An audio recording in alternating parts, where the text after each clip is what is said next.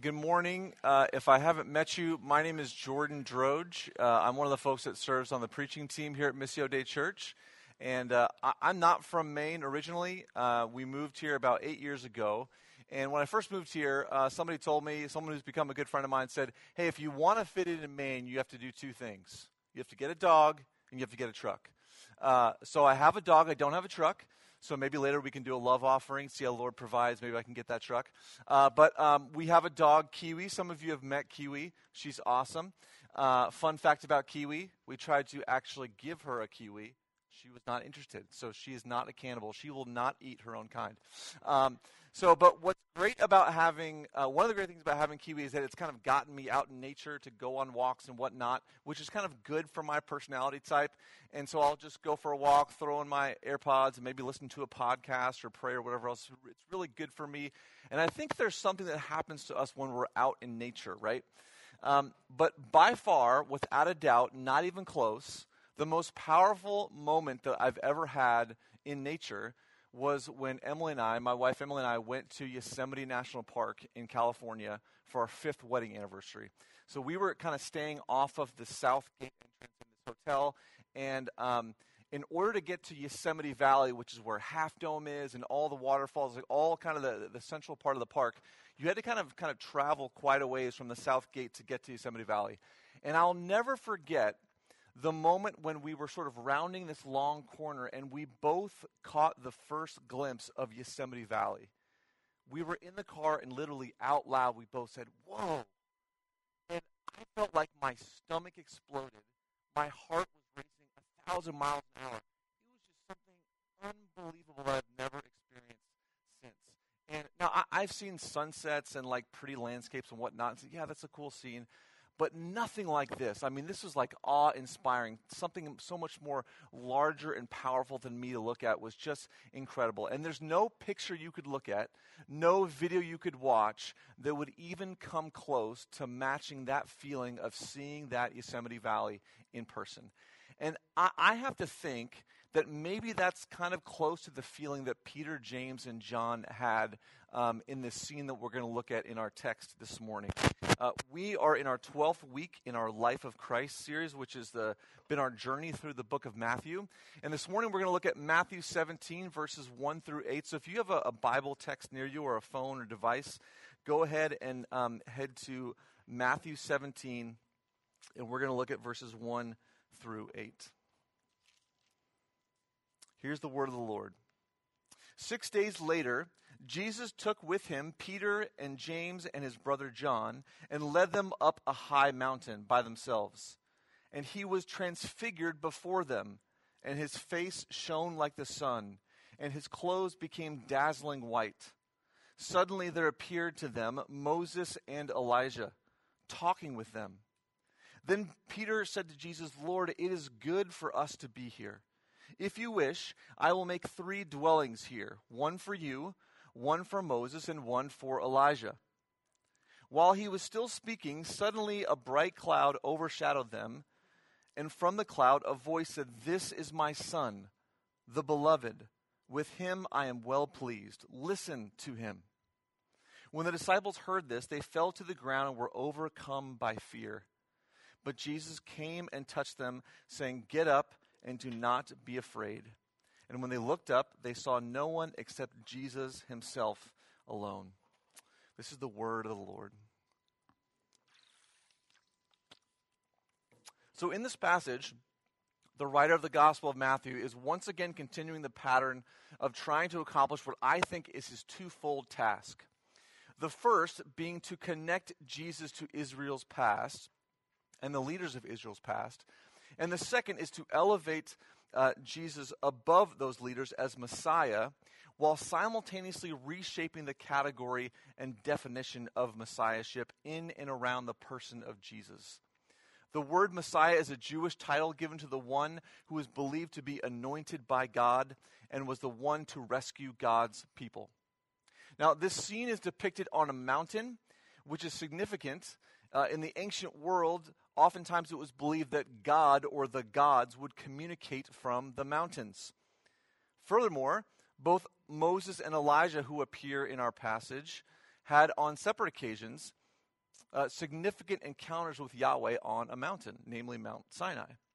So when the text begins with Jesus leading Peter, James, and John up on a high mountain, it's a clue for us to lean in and pay attention because something significant is about to take place. Jesus is transfigured before their eyes, and Peter, James, and John are the only people in all of history to see Jesus in this new and powerful way, which is kind of crazy to think about. Suddenly, two figures appear on either side of Jesus, and we just mentioned them, Moses and Elijah. These are significant figures from Israel's past, taken from the Hebrew Scriptures, or what we would call the Old Testament.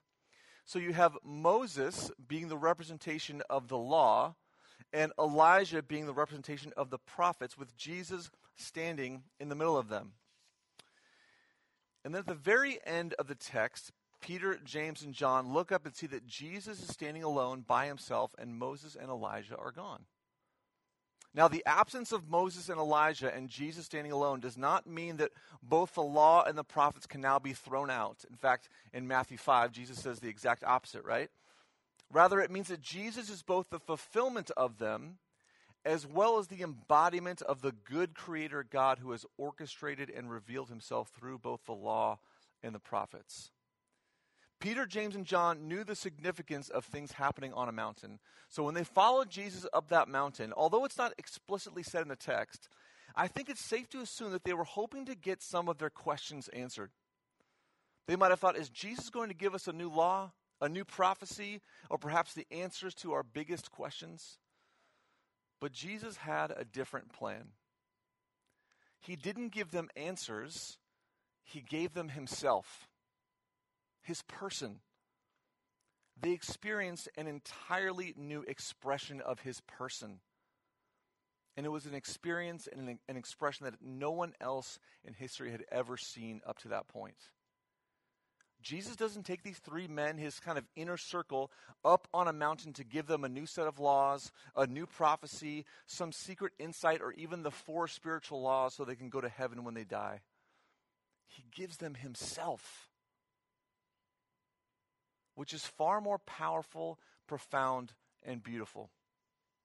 Not that laws and prophecies don't mean anything, but that those things and things like them mean what they mean when they are seen through the person of Jesus.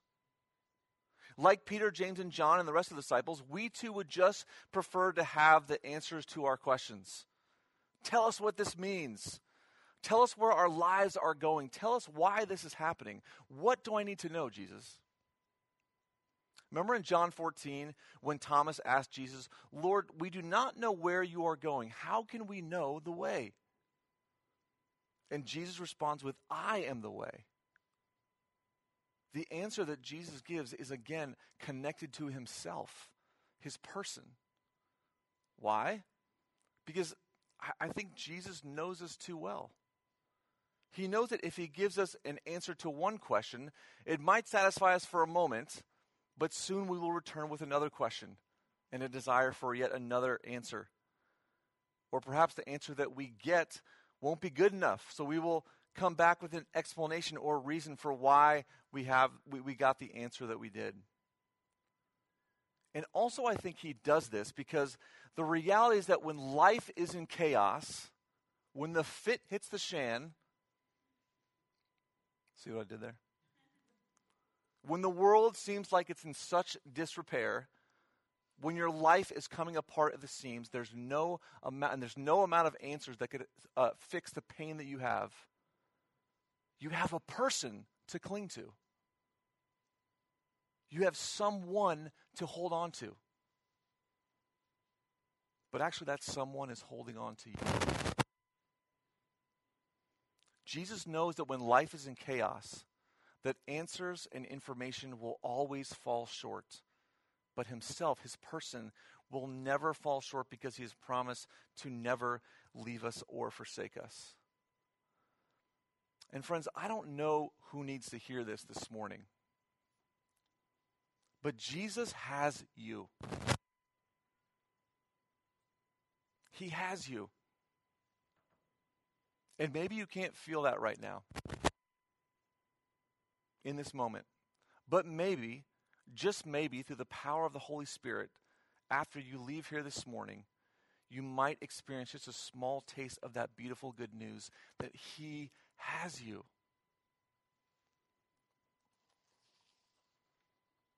We think that it is the answers to our questions that will save us, satisfy us, and give us hope. But what if Jesus himself, his person, is what we must cling to so that we can navigate through those murky waters of life's chaos, questions, and longings? And please hear me. Jesus sometimes does give very clear answers or direction or wisdom. And there's no doubt. But even when we do get those things, it is still Jesus himself, his person, his life, that is at the center and the lens by which we see everything, both answered and unanswered questions. So then in verse 5, you have Jesus receiving the same affirmation from the Father that he did at his baptism. This is my Son, the beloved, with whom I am well pleased, with an added listen to him. This affirmation is actually given as Peter was still speaking.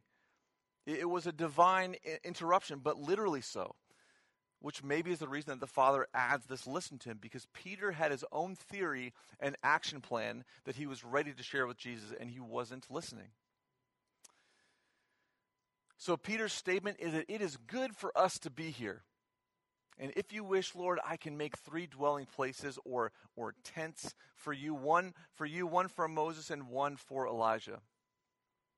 Now, I don't think that we can put this statement in the category of just another silly and ridiculous thing that Peter said, or yet another example of where Peter missed it. I actually think that this statement reveals something about our wiring as humans, and even more so for those of us in the church. We long to do everything we can to preserve and or create these mountaintop experiences. Man, look at what we're witnessing right here. This is where life is. Let's build something to maintain this so we can keep coming back here and experience this great feeling. Peter wanted to do everything he could to preserve that moment, that experience, and as a result, he missed the one who was at the very center of that experience and moment. He was absolutely captured and taken over by this experience. And who wouldn't be, right? All of us would be. But because this experience was so powerful and never before seen, he thought that this experience was it. That the experience was where life is. But life is found in the one who orchestrated all of it. Jesus was not trying to give them an experience that they could then replicate or reproduce and bring more people back to this same place. Jesus was trying to give them himself, his person, but in a new and powerful way. He was not trying to give them a messianic experience to replicate, but a Messiah to follow. Not an experience to be had, but a person to follow. Now, I by no means want to diminish the power and significance of Jesus moving in profound ways that happen at specific times or at specific places. Maybe some of us have had experience with Jesus on a retreat, a mission trip, or even a summer camp. These are all beautiful experiences, all of which I would encourage, and some of which I have even participated in myself and owe a huge debt of gratitude for how they have impacted and shaped my walk with Christ. But it's when we feel the need to preserve and replicate those moments, so much so that we lose the person at the center of it. That's when we miss it. It's almost as if we're saying Jesus can only move at these specific moments and in these specific places. Instead of these things being one way that we can experience Jesus, they can become the only way, which is why we feel the need to preserve them and replicate them. Peter's desire to make a tent for Moses, Jesus, and Elijah is not a wrong thing in and of itself. There's something to be said for having physical, tangible reminders and representations of bigger spiritual experiences and realities. In fact, there's even a precedent for this throughout the history of the church. On my desk in my office, I have a rock that I took with me after hiking a peak 18,000 feet in Colorado that was right on the Continental Divide. And it's a reminder to me of when Jesus spoke to me and gave me a calling over my life. On days when I feel to throw in the towel, I'll pick up that rock and remind myself of that powerful moment on the mountain. These kind of physical or tangible reminders are important for us, but only when it points us to the person behind it or at the center of it.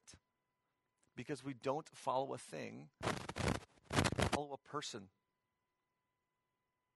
We don't follow an experience, we follow a person. That rock is a reminder of my calling and the person who gave me that calling. But it's not the calling itself, nor the person behind it. And in the same way, this experience was about the person who made it happen, not itself. And as we all know, Jesus did not stay on this mountain. The mission of Jesus did not culminate on the Mount of Transfiguration. In fact, the climax actually happened on a different mountain, Golgotha. Jesus gave Peter, James, and John himself on one mountain, and then he eventually went up another mountain to give up his life and rescue all of creation on the cross. Jesus wants to give us himself. He gave up himself, and if we are followers of Jesus, we must too lay down our lives. Yes, Jesus wants to give us himself, but not so that we can just enjoy him for ourselves and enjoy our safe and comfortable Christian environment, but so that others might experience his person by you and I laying down our lives. Several years ago, the famous band Hillsong came to Portland, and they played at the Cross Insurance Arena, and I somehow got like front row tickets, and which is very ironic and humorous if you know anything about me, because all I do is make fun of cheesy Christian culture, and here I am like front row, woo, smoking weed. Just kidding, there was no weed there. But at one point in the concert, and I see the entire Cross Insurance Arena packed. I mean, it was unbelievable. And I mean, this is Maine. Like, you guys get it, right? This ain't Texas, right? It's a little different up here. So to see all those people come to Hillsong was really incredible, unbelievable, totally. But as I went home, I thought, and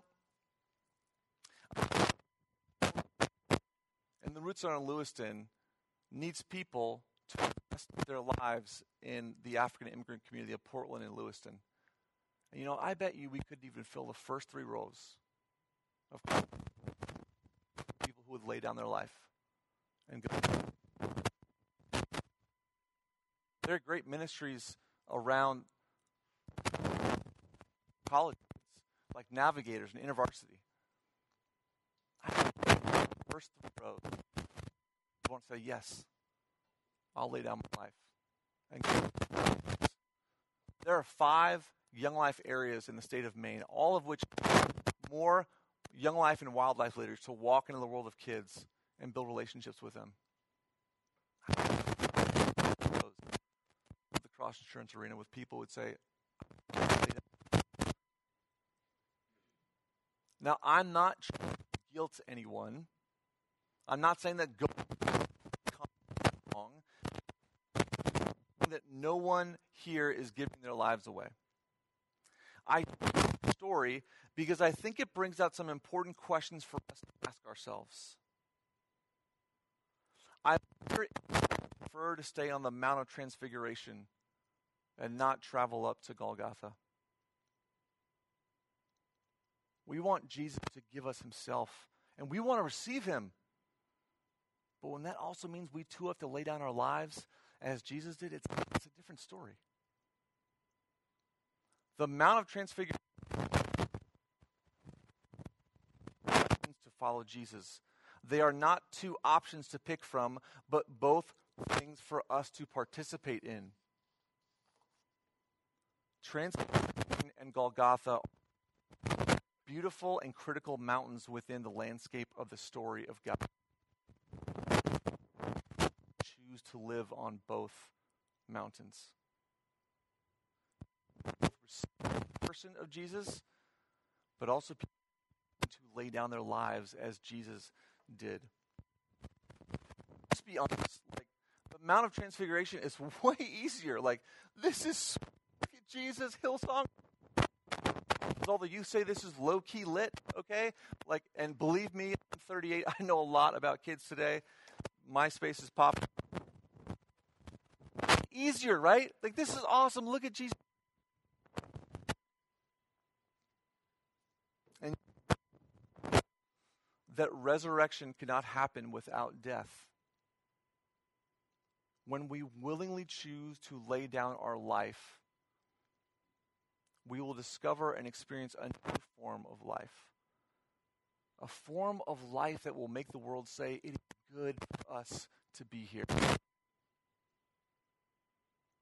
And I don't know what feelings come up in you when you think about laying down your life. But for me, honestly, one of the most prevalent emotions is fear.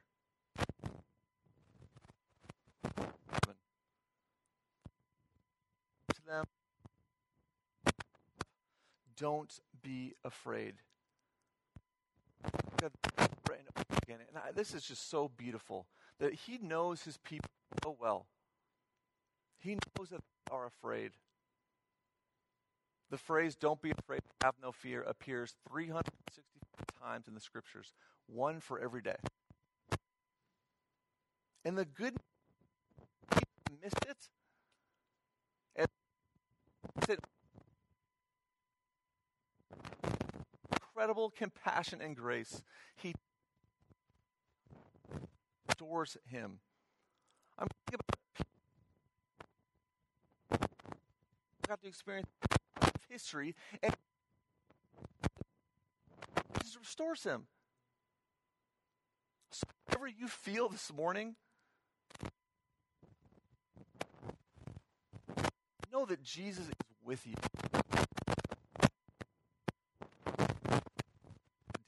He puts his hand on you and says, get up, don't be afraid. This is the fourth Sunday celebrated by the church for thousands of years. A way to kind of do some inventory, to ask some hard questions about what the Lord might be doing in you and through you. Head into the final 3 weeks of Lent. I want to offer to us two things to consider and a prayer that hopefully bless us. Here's the first question. God bless you. That's not the question. What areas of your life are being lived on the Mount of Transfiguration that perhaps need to be taken to Golgotha? What areas of your life are being lived on the Mount of Transfiguration that perhaps need to be taken to Golgotha? And the second question is, how might the Lord be asking you to lay down your life right now? How might the Lord be asking you to lay down your life right now?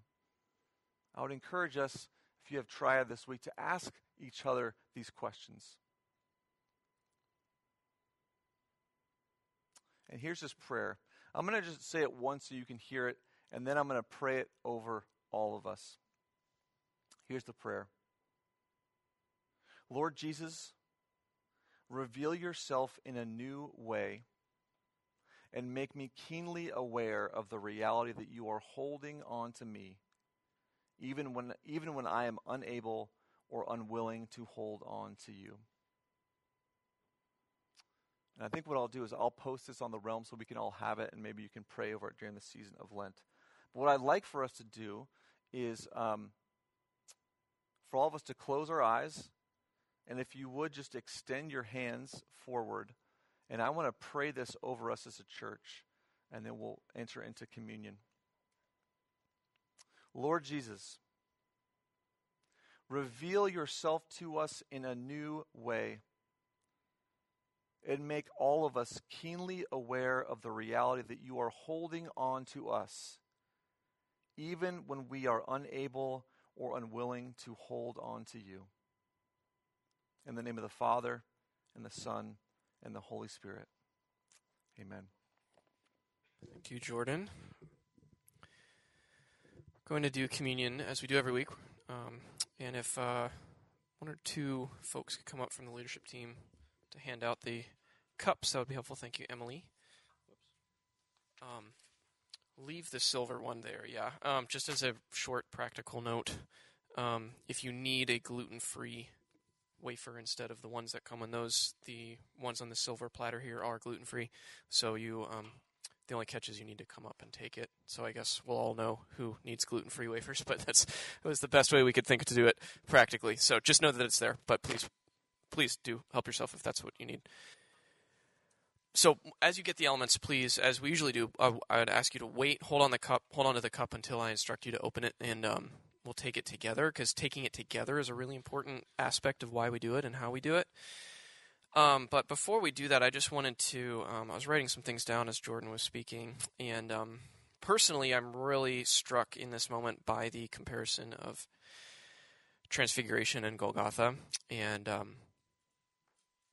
it's funny, I'll I guess confess something.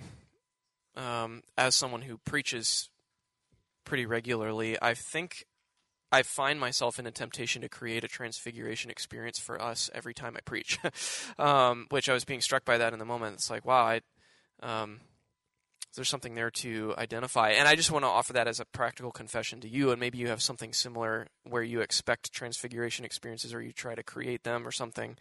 I'd offer that to you and I'll ask you to consider that as you take communion together. Like, what did it mean to give that away, to sacrifice that? And the other thing I want to say about communion before we take it is that in light of that, in a way, communion is kind of a mundane act. It's eating and drinking. You know, Jesus shared this meal with his followers. It's a mundane action. And one thing that is powerful to me about communion, and one reason I'm glad we do it every week here, is because you can participate in it and partake in it regardless of how you feel in that moment. You know, it's something outside of you. And if you are feeling mundane right now, if you're not feeling particularly amped or particularly excited about following Christ, but you still want to, you can still take communion. Or if you are feeling excited, you can still take communion, and we can all do it together. And so I'd also invite you to consider that aspect of it as we take it together. But I invite you now to open the cup and consider Christ's words as he was with his followers the last night of his life. And he broke bread and he handed it around to them and said, "Take and eat. This is my body, broken for you." Go ahead and dip the wafer into the juice and eat. In the mundane action of eating, know that you are following Christ's command to continue to celebrate this and to eat together until he comes. And similarly, on the same night, he took a cup and he poured it, and he said, "This is my blood spilled for the new covenant." And he said he would drink it together with us when the time is fulfilled. So I invite you to take and drink. I know that as you do, you're doing this together, and actually we're linked with all the other believers and followers of Christ around the world who are also doing this together. It's a powerful thing. So I would like to pray for us now, and then we're going to sing a song and have some announcements and a closing prayer. But join with me as we pray. Lord, thank you for the gift of yourself, the profound mystery it is that we believe that the maker of the heavens and earth actually came to us as a man and gave himself to us. Lord, I pray that that mystery would draw us into awe and adoration and worship this morning as we remember that story of you being transfigured in that powerful vision that was given to your followers. Lord, I pray we'd be drawn into deeper faith and loyalty and trust to you that would produce more love and more hope in us as we continue to seek to follow you in this city and in our lives, in our neighborhoods, in our families, in our homes. Lord, we thank you. We do genuinely thank you. We offer a prayer of thanks both for the Mount of Transfiguration and the Mount of Golgotha. We thank you for what they both mean. We thank you for those profound spiritual transcendent experiences as well as the invitation to come and follow you, to pick up our cross, to die every day. We thank you for both. Lord, I pray you'd protect both in our lives, that we would not give up one for the other. And Lord, finally, I do want to offer a prayer for Ukraine, for our sister Joy, who is in Poland right now, and for the people who are suffering, the people who have been displaced, the people who do not know where their home will be or where their next meal may be. Lord, we pray, even as we sit in relative comfort here in this part of the globe, Lord, we pray earnestly for our brothers and sisters who have lost so much, who have sacrificed so much. We pray for peace, Lord. We pray for your peace to replace suffering and violence, to overcome. Lord, show us what it means to walk faithfully. In your holy name we pray. Amen.